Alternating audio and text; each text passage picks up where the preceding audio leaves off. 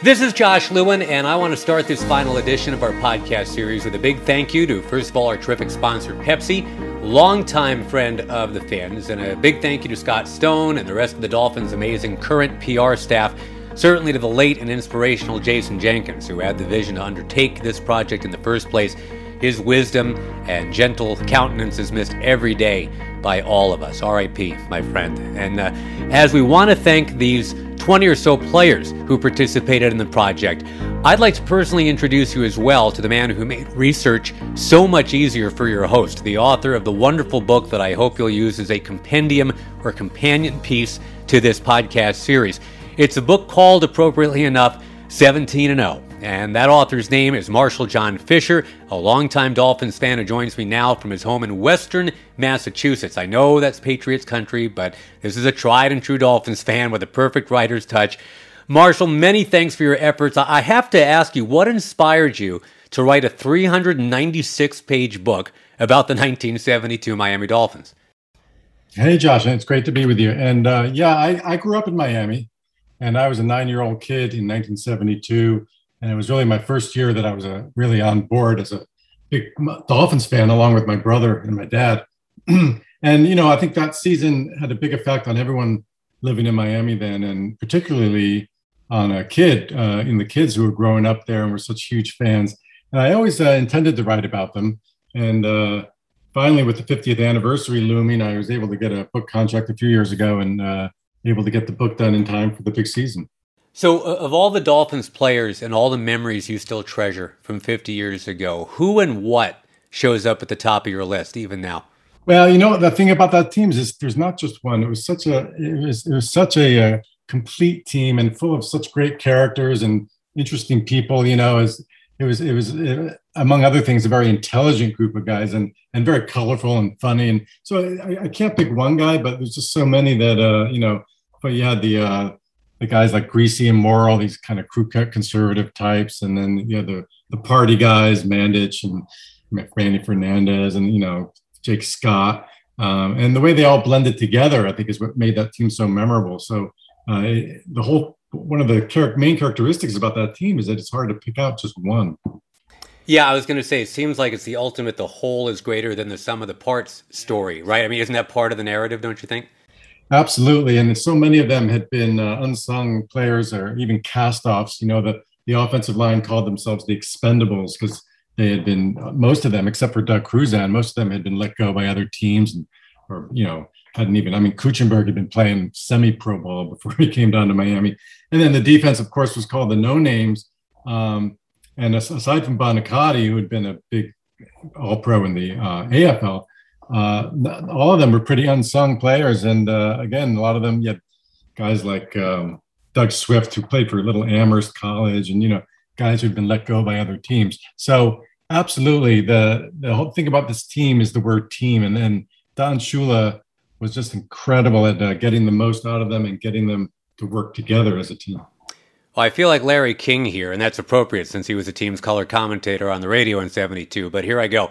The book is 17-0. The author is Marshall John Fisher, and it's easy to get by simply going to Amazon.com. Is that the best way to do it, Marshall? That's the easiest, but it's everywhere. Hopefully it's in your bookstore, whatever bookstore you prefer, but certainly Amazon has it and other online outlets.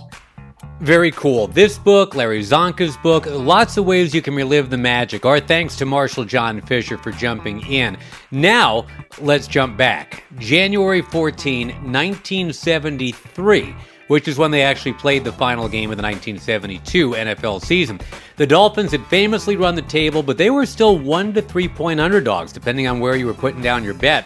No one really believed that this band of likable misfits was really the best team in the league, despite the perfect record. Many favored the Redskins to win because of their group of veterans, and because, Miami did have what some considered a pretty easy schedule. Only two opponents, Kansas City and the New York Giants, had winning records, and both of those teams were only 8-6. And the Dolphins, of course, had to rally to win their two playoff games. Washington had a much easier time of it. Maybe it was because of that no-name defense, a nickname inspired by Cowboys coach Tom Landry when he failed to recall the names of any Dolphins defenders just before the previous Super Bowl.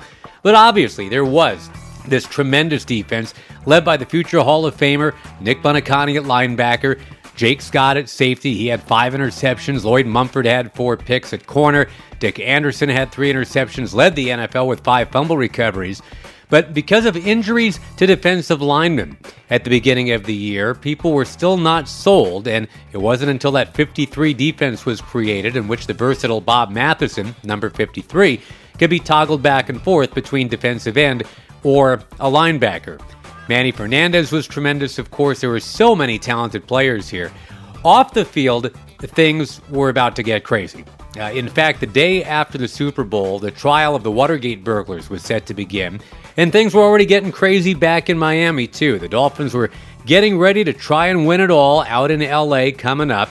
But once the Dolphins landed in L.A., there was a prevailing thought of, we got to do things differently from the year before. The Dolphins had gone to New Orleans, and everything was chaotic in New Orleans. Now, that is kind of what New Orleans is all about. But everybody wanted to make sure distractions would not be an issue. The Dolphins were assigned to stay at the Edgewater Hyatt House in Long Beach, some 40 minutes away. Here's Larry Csonka. Shula got us as far out of Dodge as possible, where we were so remote that we didn't see anybody for the whole week.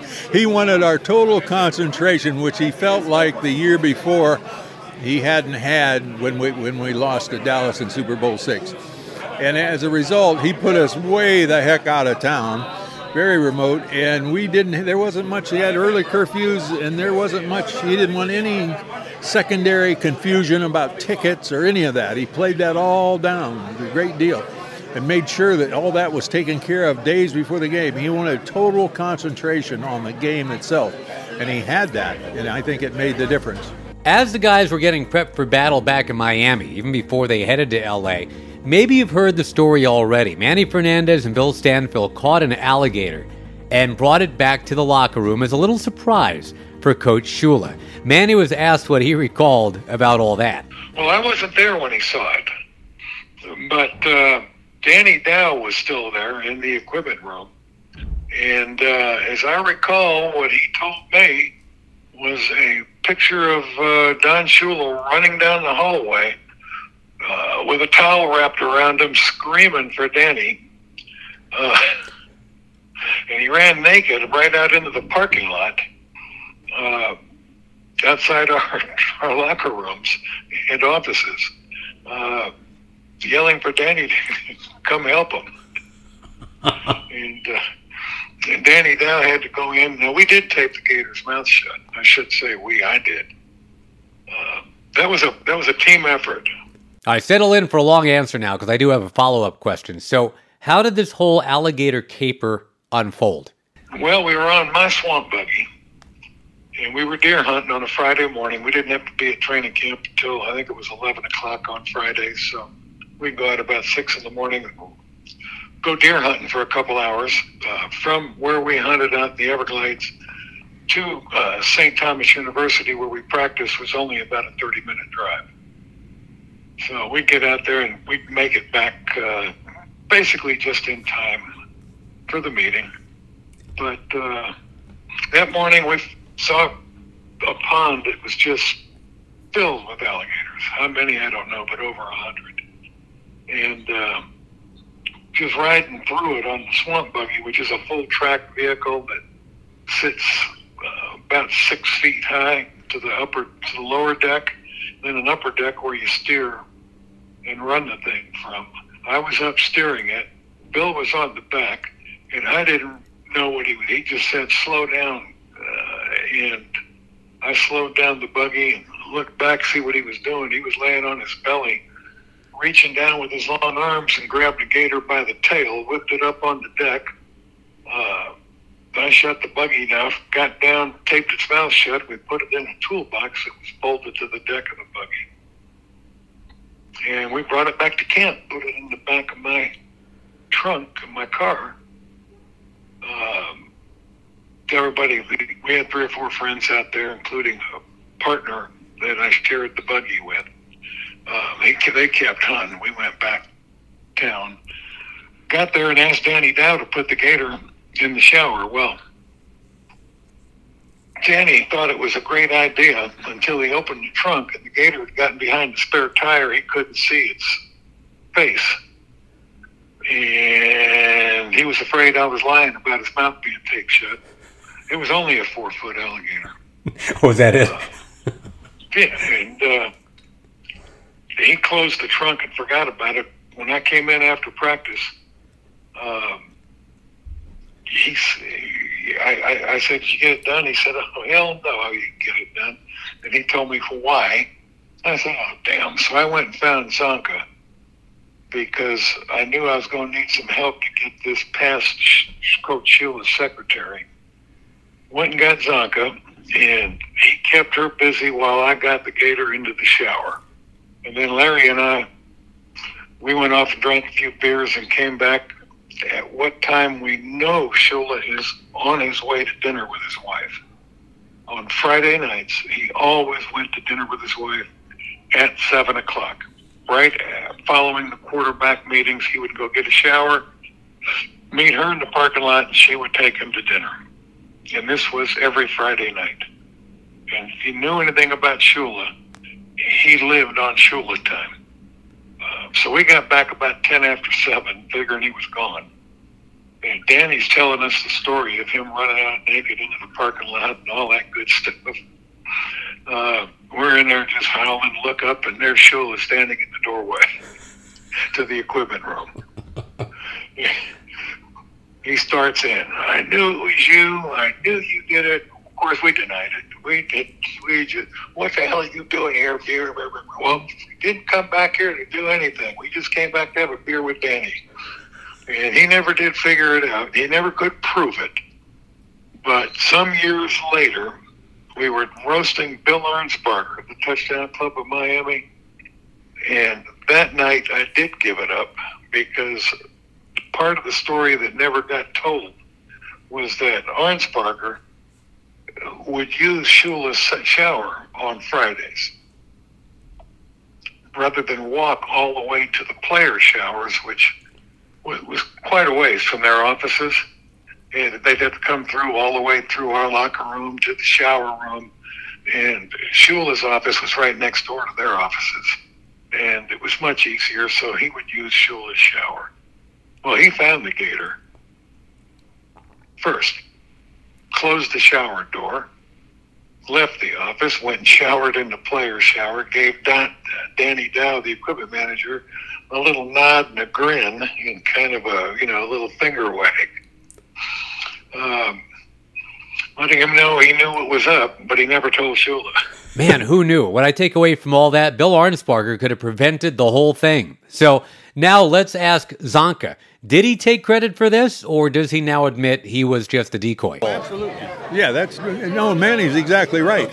I went in to draw Shula's secretary, who guarded his office like the Knights of the Kingdom, She guarded that office with her personal, it didn't. But I got her to walk out of there and clear the area, and Manny went in and put the gator in the shower. It kind of tickled me that I got her out of there because she was just, I had to almost carry her out of there. So do you happen to remember what the ruse was, what the diversion was that you actually did? I said there were some people out front that had pulled up and that were inquiring about their tickets, and I wanted her to come out with me to look. And, of course, when we got out there was no one there. And I said they must have left. I'm lying through my teeth in order to get her out of the way so that Manny can get into the office.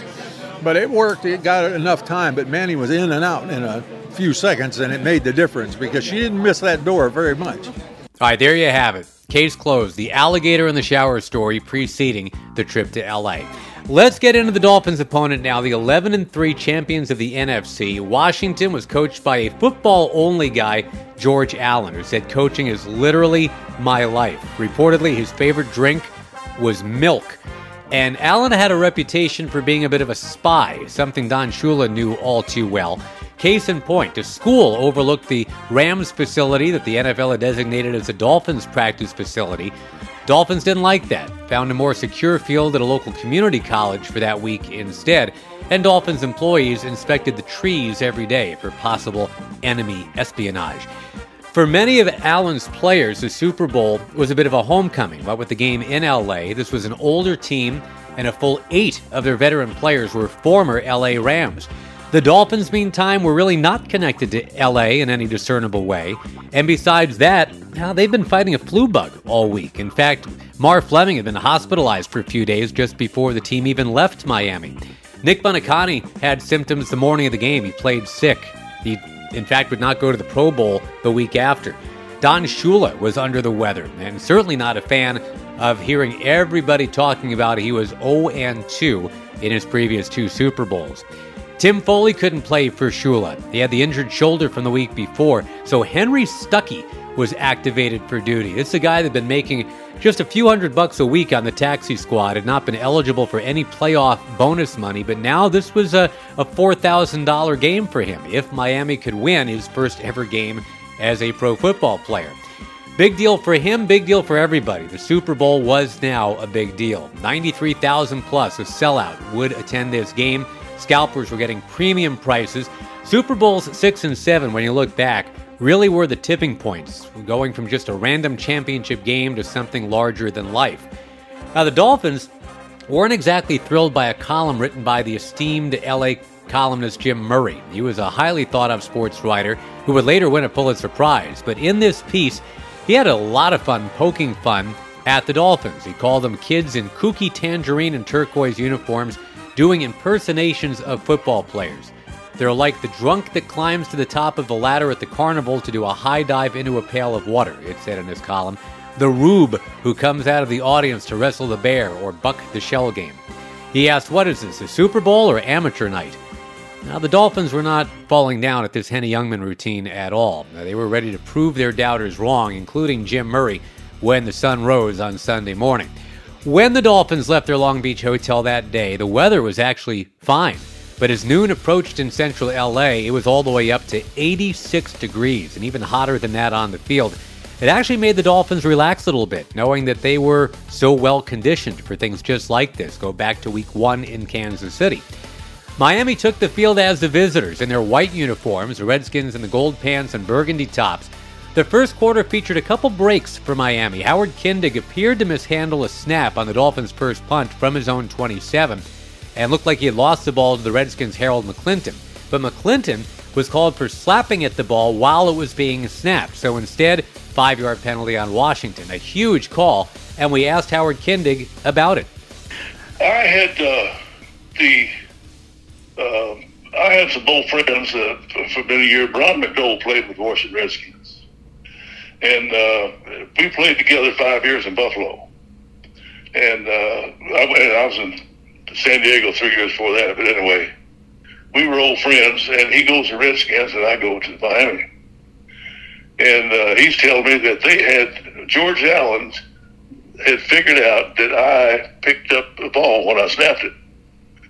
And I do what I did. I don't slide it on the ground. I pick just a hair off the ground. Because if you slide it back, sometimes the friction or something takes something off of it. Anyway, all these kids today are doing it. They picked it up. So, So it's not a big, like a really just pick it up and throw it back there. But it's, you pick it up maybe a quarter of an inch or half an inch, third of an inch or something. And as soon as you move the ball, it's supposed to be in play. Well, they thought when I snapped the ball, if they could hit it somehow, take it on the way back, it would, take something like hitting a golf ball into a tree. It just takes it off, take everything off of it. So they worked on that. They had drills. They had the guys come up and see who could do it. Well, Harold McClinton got down on his knees, put his hand right next to the ball, not offside, but right next to the ball. And you can see when my hands tighten up, you can see when your hands tighten up on the ball, you can see the fingers turn not white, but they do change. You can see when you're getting a little grip on the ball. He had ticked the ball. Well, I didn't know anything about what he was doing. I thought, what the hell is this guy doing sitting down there on his knees? I've never seen that before.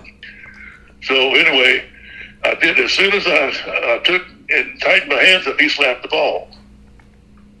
And it looked like I had a bad snap. And boy, Shula was all over my ass, and so was Monty Clark. And I said, man, he slapped the ball to it. And I was hollering at the referee, and the head linesman saw it. And he called a penalty on him. And so I really didn't do that, draw him off sides, but it was illegal play, number one.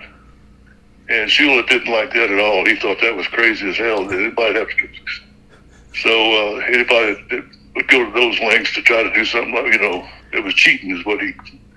So, but George Allen practiced stuff like that. They would do anything to win. And Shula was just the opposite. He couldn't beat you with what he's being fair. He wasn't going to beat you. So, but anyway, it was a big deal because that was in the first quarter, and they had the ball. Well, we got the ball back, went down and scored, but it was I did draw him off sides, so that was a hell of a play. Kindig went on to say he knows someday his tombstone will read, "Here lies the guy who drew Harold McClinton off sides." On the replay of that down, Larry Seipel did get the kick away safely, and then, after the Dolphins had stopped Washington for the second time, Jake Scott failed to call for a fair catch of a Washington punt, and Dick Anderson had been telling him, "You've got to call for the fair catch on these." Scott didn't. He fumbled. Fortunately, Anderson made the recovery. Strategically in this one, this would be the Redskins double covering Warfield the entire first half, and Bob Griese knew from that his BFF Howard Twilley might be a better option. So as a team huddled up from about 20 yards out, the play that Twilley was hoping for was called, trying to beat Redskins cornerback Pat Fisher. Here now is Bob Griese. We got down, we moved the ball down the field, and from film study, we knew that when you get inside the 20-yard line, they're going to play man coverage everywhere. And so I called a formation I think it was Brown right, and Twilley was a flanker on the right side. And from that formation that season, we had run a lot of slants to the wide receiver, the flanker that side. With Twilley, he'd run a lot of 5 yards at slant and not throw him the ball. And I knew they knew this. So in the huddle I called, all right, let's run 60 Q. And the Q is a slant and then back to the corner. And Twilley was a great route runner. And he knew I forget the guy's name that we were working on, but he was an all-pro receiver, a defensive back. I knew he knew what was coming. So we ran the slant, and he jumps the route, and Twilley cuts back and runs to the corner, and I lay it out there, and he catches it. And Twilley's so excited, he jumps up in the air and throws the ball in the air. Pat Fisher was the cornerback Bob Griese's talking about, and he actually caught up to Twilley at the 1 after the completion, but the momentum from the hit carried him right to the corner of the end zone, right on the flag. He rolled onto the ground just past that flag, and he yelled at the referee, I'm in. The ref was already signaling, yeah, I know, touchdown. Twilley, 5'10", rumored to be on his way out every year. Boy, just keeps making plays. So, the Dolphins on the board first with 1 second left in quarter number 1.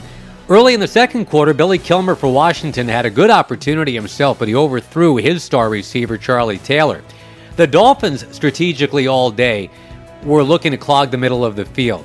Bill Arnsparger saying we're not going to lose this game like we did last year by sitting back. We're going to take things away over the middle, and we're going to go after these guys whenever we can. So this game devolved into a defensive chess match.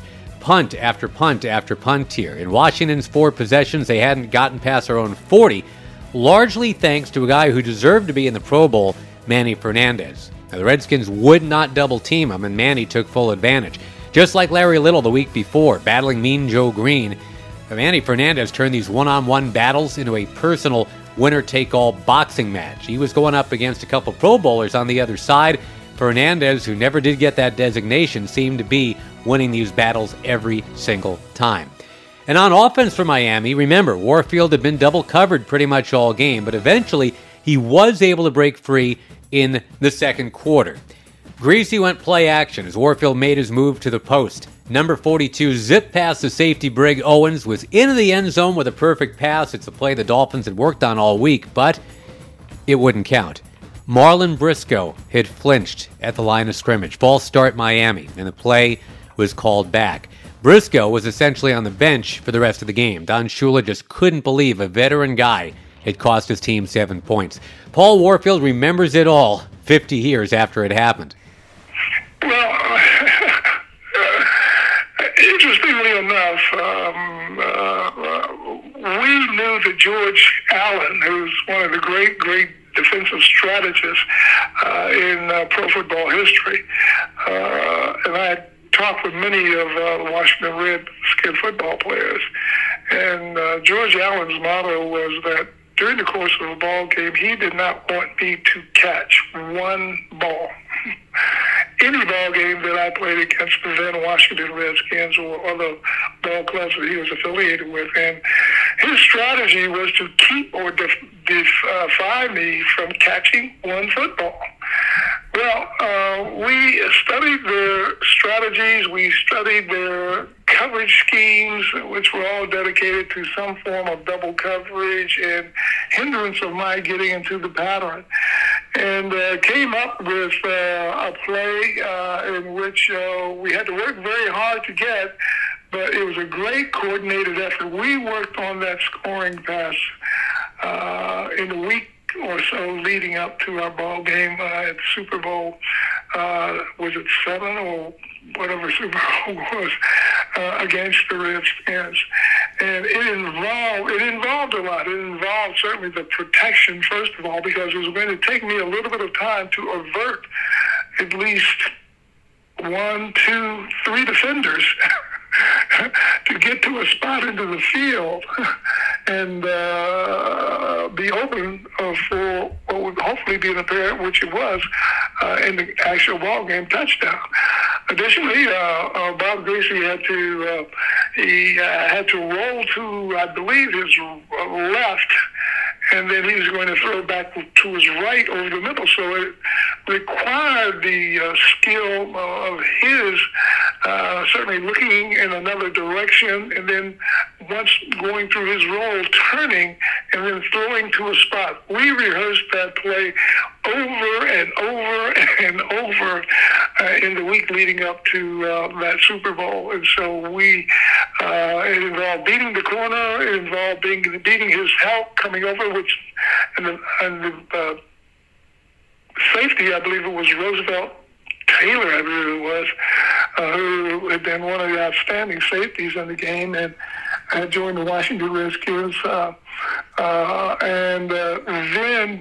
Bob Griese had to do his part, which was to really do some disciplined rolling and faking to assure their other safety that it was a running play, which Bob did masterfully, and then I was to break to that voided spot where that other safety was, and it all worked perfectly, but unfortunately it did not, because and as you indicated, my former teammate Marlon Briscoe was very saddened about that. But that ball game, my remembrances of it was that we had complete control of that ball game, and even though the final score would indicate it was a close ball game, it was not a close ball game by any stretch of the imagination.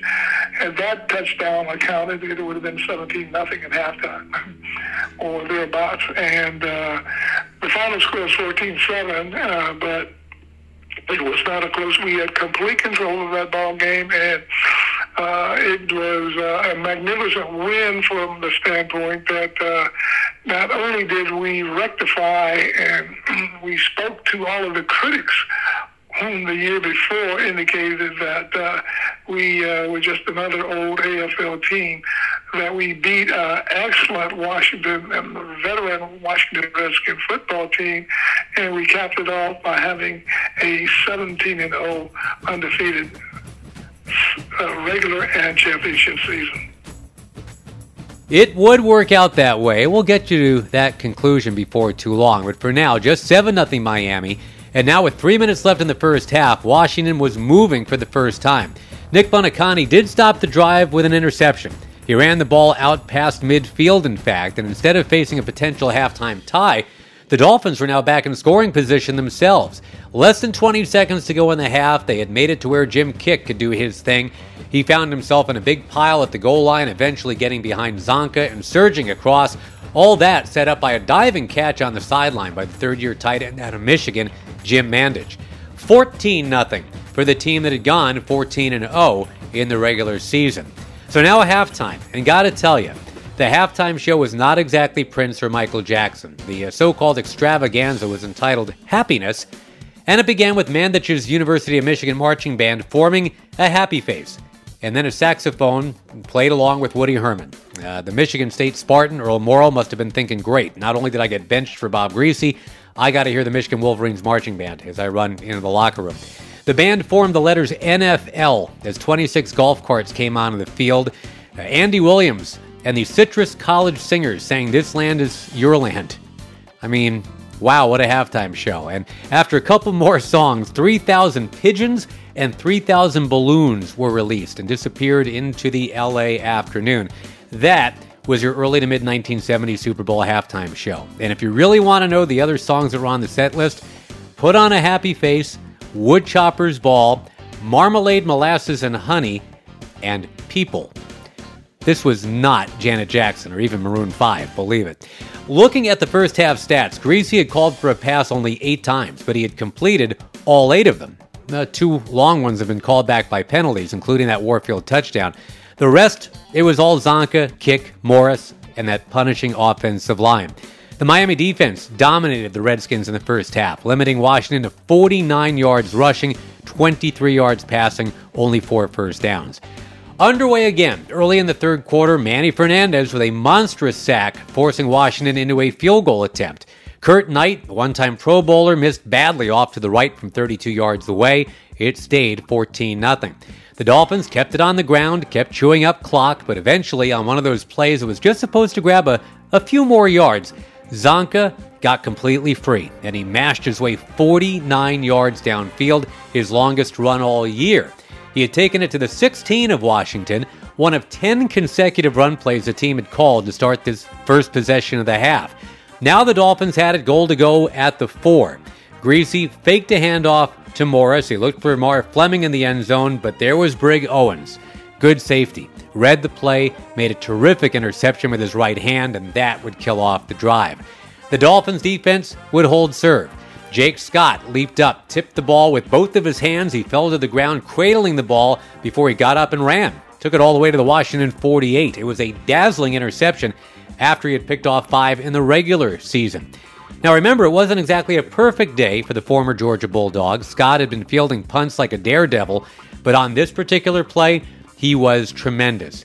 As was Manny Fernandez, who was on his way to a 17-tackle game. But early in the fourth quarter, he got knocked dizzy on a play designed for Washington's Larry Brown. He had staggered up, tried to join the wrong huddle after all that. Nick Buoniconti had to drag him off to the Miami side of the ball, but Fernandez refused to come out of the game. Anyway, I threw a screen pass to him, and I got to him, but all I could grab was the corner of his jersey, and I swung him around and to the ground, and as we were going to the ground, Nick was coming in to put in a killer shot, and he caught me right in the temple. And that's the last thing I remember till the next morning. Well, with Fernandez still out there, Washington looked like it may finally score with just under 6 minutes left. Billy Kilmer had Jerry Smith cutting across the back line of the end zone. Looked like a perfect opportunity, but the ball was knocked down, not by a Dolphin, but by the crossbar of the goalpost, which, remember, in 1972 was right above the goal line. Even the crossbar was making plays on defense. Soon after that, Jake Scott got in position for a pick a few yards deep in the end zone. He had thoughts of a 104-yard run back as he took off like a blur down the left sideline until Charlie Haraway found the angle, chased him out of bounds. Still, with a big return, the Finns were in field goal range already. It looked like they'd be able to put the game away with the little balding kicker from Cyprus, Garo Yepremian.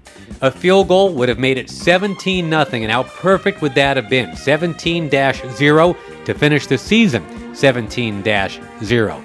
Garo in for a 42-yard put-away punch, but this time he kicked it too low. It hit his teammate Bob Hines right in the back, and the ball bounced off to the right.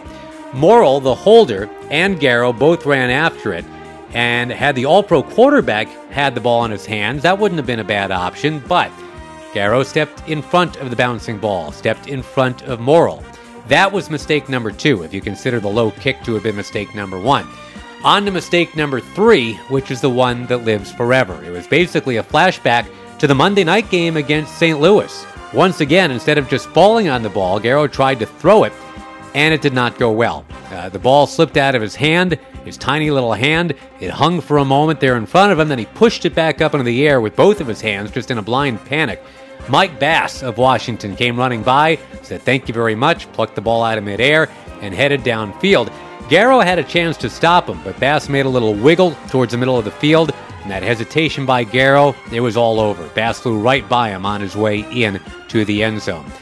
This would forever be the most remembered play from Super Bowl VII. Not Twillie's touchdown, not Zonka's 49-yard burst, not Jake Scott with the interception and run back, but this cartoon of a play that made it 14-7 with still 2 minutes to go. Here's long snapper Howard Kindig. He was probably, I thought the world of Garrow. The thing that happened in the Super Bowl was a weird thing. You know, we practiced, Coach Shula covered everything that you could possibly cover in any situation that come up in a football game, with the exception of what to do when there was a block, you know, when the ball come to Garrow and nobody ever told him to fall on it. Nobody ever, you know, so that was one thing that we didn't cover. And so it really wasn't Garrow's fault. He just never had an opportunity. He never worked on that. We never had a drill, whether, you know, we had used to, if there was a bad snap, we hollered fire, and everybody knew it was a bad snap, but he was a super little guy. I played in a golf tournament with him one time. And we had all these people standing around, and we were standing on the green, and one of the guys said, "Garrow, why don't you kick the ball in the hole?" I'm talking about this was like a 30-foot putt, and he took it a little old left footed and kicked that ball, and it went in the hole.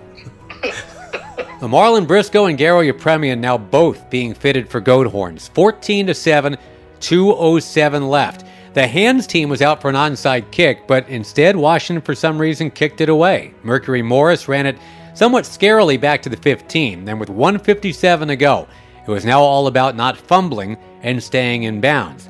Now the Dolphins didn't fumble, but they didn't do a great job of staying in bounds. Larry Seipel came out to punt with still 1:24 to play.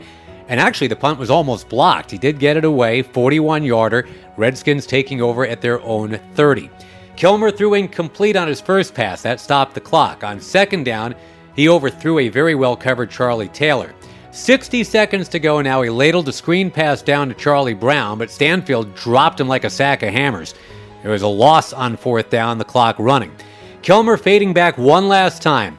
But Vern Dennerherter and Stanfield were on him before he could even look upfield. And Dennerherter remembers it fondly even now. We did. We realized it. Bill Stanfield and I've got pictures of that. And I guess the referee thought that we were a little premature in our celebrating because we had Kilmer on the ground. We realized that the game. That was the ending play of the game. We were ahead 14-7, and that we won that game. And we're laying there, and we're congratulating each other on top of Kilmer. And the referee had to come over and remind us to let him up, and let him get from underneath us. And it was a realization of it was over a year-long goal when we were flying back from losing the first Super Bowl game against Dallas. Shula came around on the plane, and particularly, I imagine he did this to everyone. He just told us to remember how we felt having gone to the Super Bowl and lost it. And when we came back for training camp the next year, those were the first words out of his mouth again.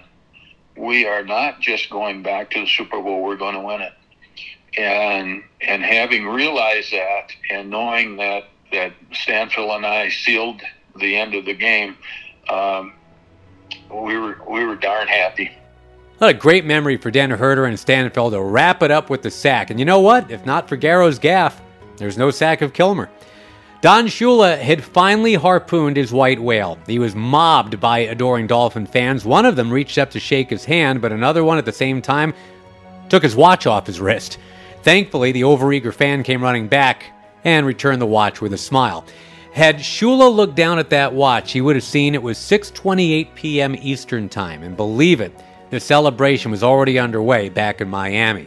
The celebration in the Dolphins' locker room was actually somewhat muted, considering what they had just pulled off, especially Manny Fernandez. Famously, he had sat on a stranger's car weeping after last year's Super Bowl because the Dolphins hadn't won it. This time they did win it, and he didn't remember having done it? So do you remember the celebration? Do you remember, the fact you guys won the Super Bowl? The next thing I remember was waking up the next morning. So you told the great emotional story about sitting on that bumper and crying your eyes out, and for 365 days all you wanted was get back and win a Super Bowl. You did it, and you're telling me you don't really even remember doing it. Nope. Well, glad he's got a sense of humor about it now. Garo Yepremian tried to keep his sense of humor after the game. He said this is the first time the GOAT of the game is in the winner's locker room. And that championship ring, he said, will hang heavy on my hand. Basically, he knew he had messed up, and his teammates were not going to be that easy to forgive him. Here's the long snapper, Howard Kindig. Earl was holding, and it come back perfect. And anyway, during the off season, Garo was telling people, well, the snap wasn't that good. And I didn't say anything about it. And I finally called Coach Shield. He said, that snap was perfect. So anyway, I got Garo. I said, Garo, what are you telling everybody? Hell, that snap was perfect, man. He said, man, let's just let a sleeping dog lie. Easy for him to say. Well, the good news is the defense bailed out Yepremian there at the end. The defense making stops, the run game controlling the clock. That was big. Here's Larry Zonka. Well, we were playing very cautiously and very conservatively, and we had the lead and we were going to maintain the lead. But where it should have been, where we should have scored, we didn't, and we ended up trying the field goal, and it ended up 14-7 game, and then all the so-called shit hit the fan. And I'll tell you, that was a harrowing closing moments. Jake Scott, that's burned indelibly into my subconscious, the picture of him catching that ball that he went way out of formation to intercept with his fingertips as he was going down and pulling it in, much like Tyree later in years. The Giants defeated the Patriots, I believe. The same thing, the exact same thing, that just a total 150% effort to take it over. Offensively, Greasy finished the game having completed 8 of 11 passes for 88 yards. That's it. Zonka was the game's leading rusher. He could have been MVP, 15 carries for 112. Kick had 38 rushing yards, couple receptions, and a touchdown. Morris had 34 rushing yards. But someone from that defense, it seemed, would have to be named MVP. The Redskins' offense had the ball more than 30 minutes, never did score a touchdown or even kick a field goal. Jake Scott would get named MVP. And sure enough, he had the 2 interceptions, but he also had the bad fumble on a punt return. The thinking man's fan was saying, hey, what about Manny Fernandez, the defender who dominated the game? Well, the MVP in those days was chosen by a single journalist. It was a rotating basis, and this time the NFL had chosen Dick Schaap of Sport Magazine, who later admitted he was nursing a massive hangover, said I really hadn't been paying full attention to the game. He did remember Scott's 2 interceptions, and decided Scott would be the man. Manny Fernandez, this tremendous player who was a Dolphin for 7 years, always overlooked. At least his teammates knew he should have been Super Bowl VII MVP. And Jake Scott knew the landscape. He couldn't turn down the award, but what did he do? He gave Fernandez a set of keys to the pickup truck that he'd won for being named MVP. Dick Anderson had played a great game as well, and he knew heading in it was going to be a really tough, really good ball game with George Allen as their coach and Billy Kilmer as their quarterback. Well, they were a team that played as a team as well, and so you wanted to try to find the weakness that occurred, and he was the smartest quarterback probably that we played, but he didn't throw the ball as hard as other people, and so you have to adapt what your defenses are against what they can do, and particularly on passing situations. And the ability on passing situations in those days, we could hit a receiver in the field anytime the ball wasn't in the air, as long as he was between the quarterback and us. And so we did a pretty good job in knocking down receivers, or hitting them first and then running with them, which changed what the quarterback did. And then it gave our defensive line an opportunity to get to the quarterback. So eventually they changed that rule. And, now players have to run with them, and they can't, bang them like we could. So, if a player came off the line and I was going to send the cornerback back, and I went up and hit him, and I'm just going to knock him down.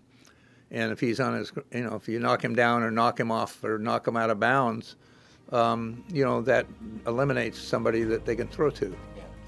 And try as they did, the Redskins never did find many open men. No points at all from that Washington offense. And as for Miami's guys on offense, Mercury Morris, breakthrough star of that Dolphins offense all year. Let's turn to you. You've just won a Super Bowl. What's the feeling inside that great big heart of yours? We had come there to do just that. So when I remember the press asked Zonka, hey, how does it feel that you won every game, you guys went undefeated? And Zonka said, hey, I'm just happy to get the old man off our back. And that's exactly the sentiment that I had too. Forget about going undefeated. We got Shula off our ass because the year started with us in the meeting where he brings us in and he's starting to talk like he's glad to see us back in after we got our ass kicked by the Cowboys. And when we get back on the first day, we got to watch that film. So he starts critiquing the film as if it happened the day before. And he's barking out these things where he'd been waiting for months to put this on in front of us, to make us feel the same way he was feeling about it. See how sick you feel? Well, see how sick and sorry you feel? Well, those are all his. Just think how sick and sorry you're going to be if you don't go back and redeem yourselves. But I forgot to tell you, it's just as much my fault as it is yours, because you can't be world champions unless you win all 3 seasons. The regular season, the playoff season, and if you're good enough, your season boils down to 1 game, and that's the game you got to win. Bingo. That nullifies everybody else because they think because they're on the trail that's the end of the road. No, the end of the road is when you run out of lampposts, all right, and you're done. And we ran out of lampposts in 17-0, and the Patriots thought that 18-0 was sufficient enough to just waltz in and be ceremoniously be 19-0. No, I told them the odds in them winning are the odds of the Giants winning are 40 or 50 to 1, but the chance of them winning is 50-50. No different than the coin toss. And in 1973, we won the coin toss 16 out of 17 times. And the only time we didn't lose the coin toss, we lost the coin toss, was when Larry Little wanted to call it. Hey, I want to call it this time. So we've been calling, Nick and Bob call heads the whole time. Never tails. He calls tails. It's heads. Now, that pissed me off more than the season. All right, Merc, there's a 1973 podcast coming some other time. We'll get to that, I promise. But to finish off 72, back we go to the man who I think defined the toughness of the team, Mercury's backfield mate, Larry Zonka. He points out that in this final game, it was Garo Yepremian's little hands overtaken by Jake Scott's massive hands. And the right things happened once the final gun had sounded. Well, I think the fact that it's based on teamwork, it is the epitome of the absolute top of the mountain for every player being as important to the team effort as every other player. Certainly you have stars, you have a Bob Greasy, you have a Nick Bonacani, a Doug Swift, whichever player you want to pull out. And they outstand because they play most of the time. but the special teams players. Charlie Babb, that I alluded to earlier, is a guy that made the difference in the Cleveland game. One play makes the difference on being on top of the mountain or almost on the mountain. And almost on the mountain is an eternity of distance from being on top of the mountain. So that's the difference. That's the tiny bit of difference. So every man, no matter whether he was a starter or a star, or whether he was a guy that played on the second or third team back and only got on the field one play a game or one or two plays every couple games, he could be the guy that made the difference, and on different occasions it was that guy. So it's the completeness of it. Every man that wears that ring knows that he was just as important as every other man. Maybe one played more and made more of a difference, maybe, but they still all made the difference in perfection. And that is the real story of the 1972 Dolphins. Undefeated Miami, finding different heroes every game and sometimes every drive. They found the will to overcome every obstacle scattered randomly in front of them. And what they ultimately found was the undying affection of Dolphins fans even now, some 50 years after the fact. This is Josh Lewin. Thank you so much for tuning in all season long. Thanks to Scott Stone, the late Jason Jenkins, the Dolphins social media team, and everyone with the Dolphins organization. Thanks, of course, to the players and some others who were there 50 years ago who shared their memories out loud. Thanks to NFL Films, and especially to the great Marshall John Fisher, who you heard earlier. His is the definitive work on this subject with his book 17 and O. That's O spelled O-H. And that's an H that could stand for half a century, I suppose. It has now been precisely that long. 50 years have passed, and the waves have yet to wash away what those guys so carefully and beautifully drew in the Miami sand. Your final score in Super Bowl VII. The first ever Super Bowl for Miami, the Dolphins 14, Washington 7. Win number 17 against not a single loss at all. The very definition of perfection.